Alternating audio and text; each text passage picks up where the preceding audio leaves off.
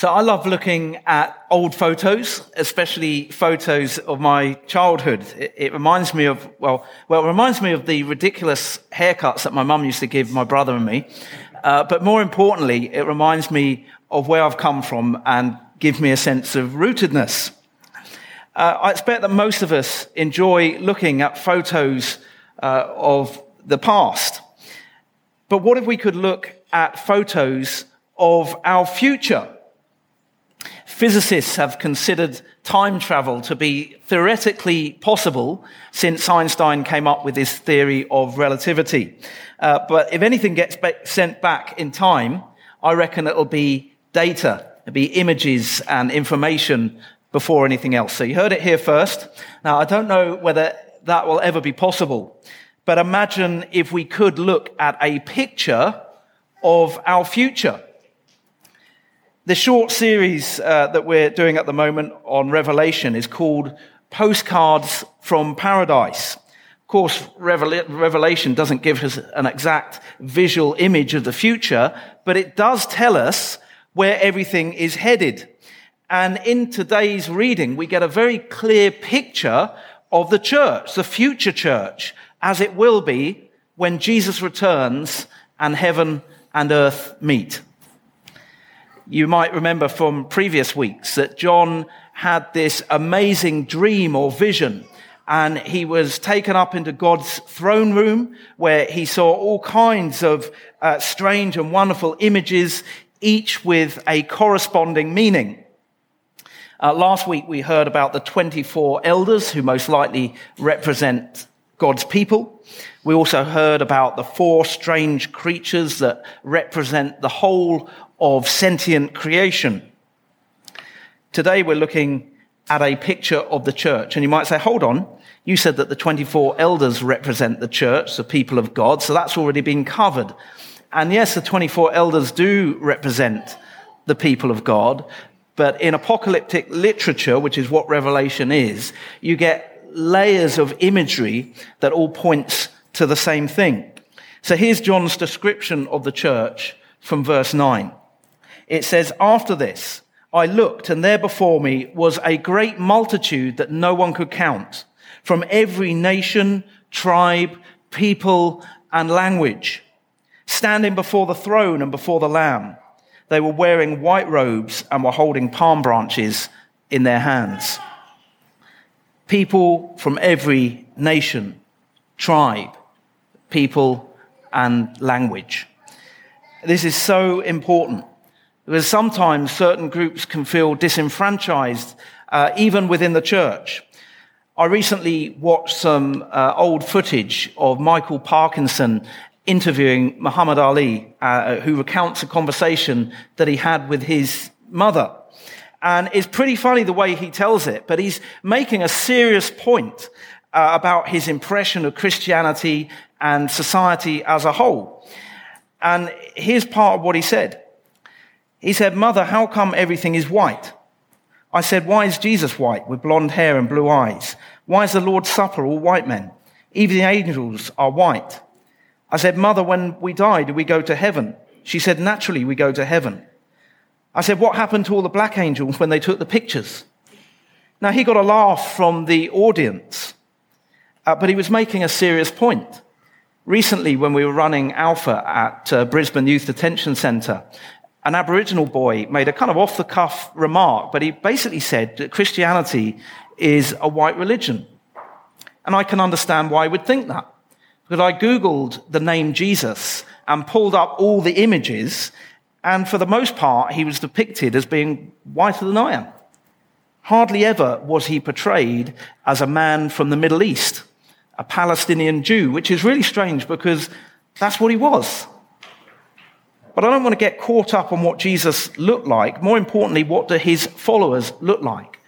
And the answer is that they are phenomenally diverse, because Jesus is for everyone. He came for the whole world. I don't know what pictures Muhammad Ali saw, I can imagine, but I wish he'd seen this picture of the church from Revelation 7 that we're looking at today. You know, the church in every age is supposed to give an indication a foretaste of what it will be like when heaven and earth meet.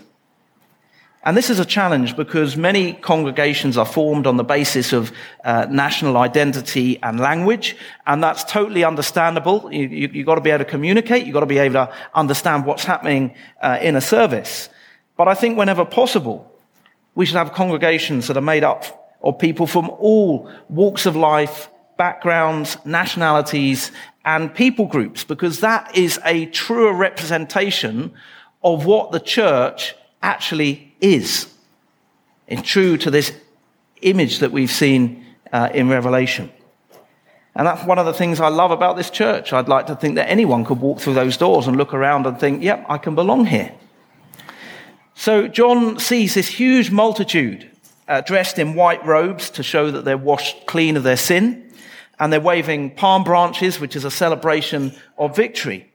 And he heard them cry out in a loud voice, "Salvation belongs to our God who sits on the throne and to the Lamb." In Matthew's Gospel, which is the first book of the New Testament, when the angel visits Joseph, this is what he says. He says, "She," that's Mary, "will give birth to a son, and you are to give him the name Jesus, because he will save his people from their sins." The name Jesus literally means the Lord saves. That's the promise that we get on the very first page of the New Testament, that Jesus will save his people from their sins. Now, here in the book of Revelation, at the end of the New Testament, we see the fulfillment of that promise. A multitude that no one could count, who are not only saved, because if we know and love Jesus, we are in a very real sense saved. They're not only saved, but they are now finally safe forever. And you know what's amazing?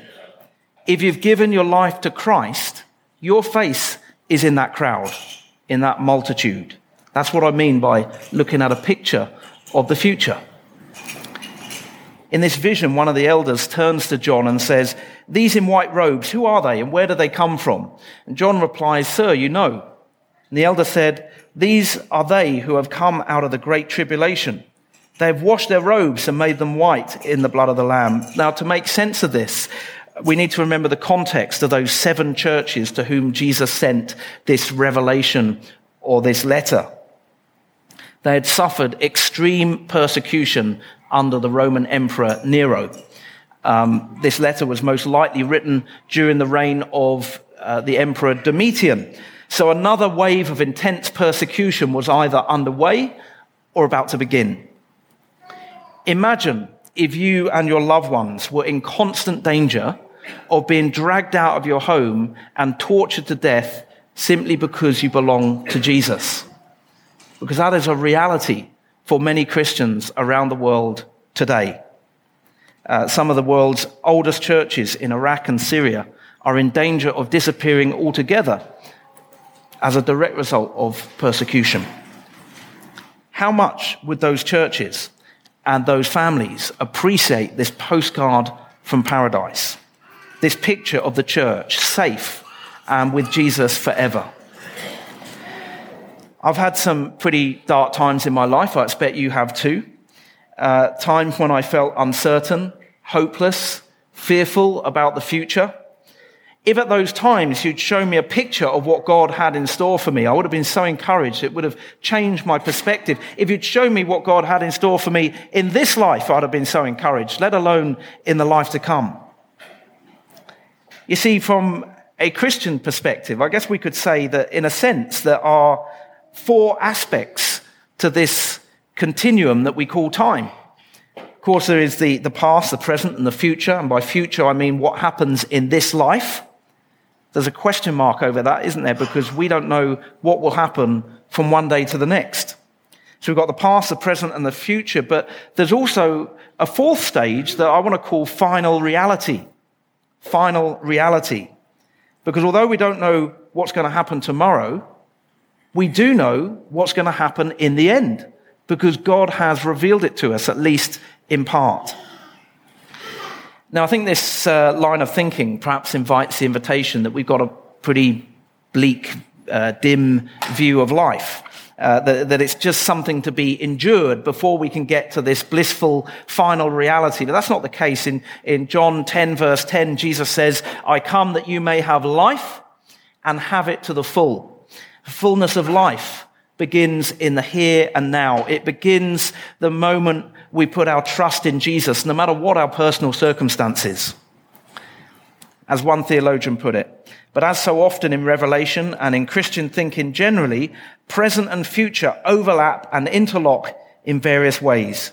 And already some of the blessings of the final city are to be experienced by God's people. And as I thought of these churches that John wrote to, on the verge of facing the most intense persecution, I began to think of our future.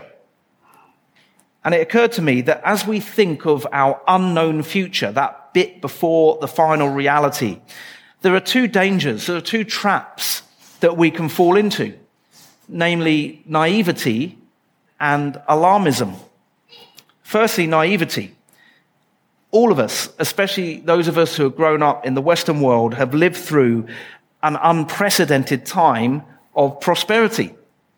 That doesn't mean that we've been privileged compared to the people around us. It doesn't mean that our lives have been easy. But in general terms, this has been the cushiest period of human history in which to live, ever. Ever. The 2 world wars are behind us. I don't think there's anybody in this congregation who will have a clear memory of those wars. Extreme poverty has been in decline the world over. For a significant period of time, although COVID threatens to reverse that trend. Disease control has had a tremendous impact. Infant mortality has been in sharp decline globally since about 1900. We could go on all day about the advantages that we have over our ancestors. And certainly here in Australia, we enjoy a standard of living that would have been unimaginable for those who have gone before us. But it would be naive to think that this will continue indefinitely. Right now, there's a lot of uncertainty in our world, I think perhaps more than any of us have seen in our lifetimes. Climate change, population growth, political instability, COVID. We don't really know what life will be like in the future. And so we must be prepared for change. And we must be prepared to keep trusting God no matter what the future holds. It'd be naive to assume that everything is going to stay more or less the same. The second danger is alarmism. Alarmism. People seem to enjoy predicting all manner of catastrophes. During the Cold War, a lot of people thought that a nuclear holocaust was imminent. And depending on your definition of imminent, it wasn't. It hasn't happened. You often hear Christians saying, we're living in the end times, which is perfectly true, because from a biblical perspective, everything from the birth of Jesus onwards is the end times. But what they normally mean is that things have got so bad that Jesus is bound to return in the immediate future. But if you lived in Europe in the 1300s, you may well have thought that the end was nigh. The bubonic plague, the Black Death, swept across the continent, and in about 6 years, it killed 30% of everyone. Some estimates have it as high as 60%. The world has always been fraught with danger and difficulty. And today there are things that cause alarm, and understandably so, but that doesn't mean that we have to be alarmist. Alarmism generates fear, and God's people should not live in fear. The churches that John wrote to were facing persecution, the most extreme persecution, but they were still called to be the church, to point the world to Christ and his kingdom, and to live lives of love, joy, and worship. So let's not be naive about the realities of this world, but equally, let's not be alarmist. Because whatever the situation, globally or locally, our mission remains the same: to point the world to Christ and his kingdom through our words and our actions and our way of life, and above all, through our worship, which is a way of life. And the reason that we can remain joyful and keep worshipping is that we know the end game. We have this picture of the final reality. According to John's vision, those who pass through tribulation, and tribulation is a state of great trouble or suffering, those who pass through tribulation, in this case persecution, will have washed their robes and made them white in the blood of the Lamb. Now, this is quite a strange image, this idea of washing a white robe in blood and it coming out, washing a dirty robe in blood and it coming out white. But what it means is that through Jesus, the Lamb of God, through his death on a cross, those who put their faith in him are forgiven and cleansed of all their sin and wrongdoing. And because of this, because we've been forgiven and put right with God, we can be with him forever in this place where heaven and earth meet, sheltered with his presence. Verses 16 to 17 say this: "Never again will they hunger. Never again will they thirst. The sun will not beat down on them, nor any scorching heat. For the Lamb at the center of the throne will be their shepherd. He will lead them to springs of living water, and God will wipe away every tear from their eyes." Imagine what that verse means to Syrian Christians who have been left homeless and are refugees. And it's that last sentence that I want to finish on. And God will wipe away every tear from their eyes. Imagine God, the creator of the universe, wiping a tear from your eye, carefully, gently, lovingly. During this brief study of Revelation, we've seen some very dramatic and vivid images of God in all his awesome power, majesty, and glory. But the image that I want us to hold on to right now is that of God wiping the tears from our eyes. Because as we move from Advent to Christmas, we're going to see that although God is powerful and awesome and, in a sense, unimaginable, he is also present and intimate and involved. He came into this world in the person of Jesus Christ. He was born into a poor family, born in a place where they sheltered animals. And as we saw in our skit this morning, the very first people to visit him were a group of scruffy shepherds. Shepherds were despised at that time.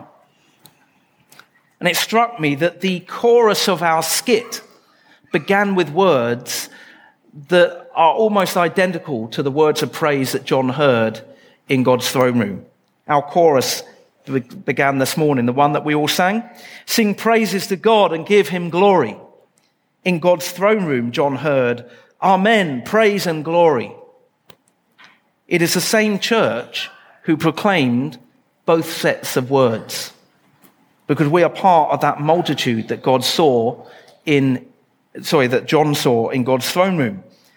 We sang God's praises as part of that little skit here in a church in Springfield. And we've also seen this postcard from paradise, this picture of the whole church praising God in heaven. And we belong to that multitude just as much as we belong to this little church in Springfield. And it's Jesus who's made it possible. Let's pray. Heavenly Father, we thank you so much that through your word, we're able to see a picture of the future of your church safe in a place where heaven and earth meet forever with you. We recognize that there are Christians around the world who take tremendous comfort in that because of the dire situations that they're in, and we pray for them now. But we also take tremendous comfort from that. Living in an uncertain world, it's very good to know that you are in control, that ultimately your will be done, and that the end is already set. It's already written in your book. We thank you that you have made our salvation possible through your Son, Jesus Christ. We pray all this in his name. Amen.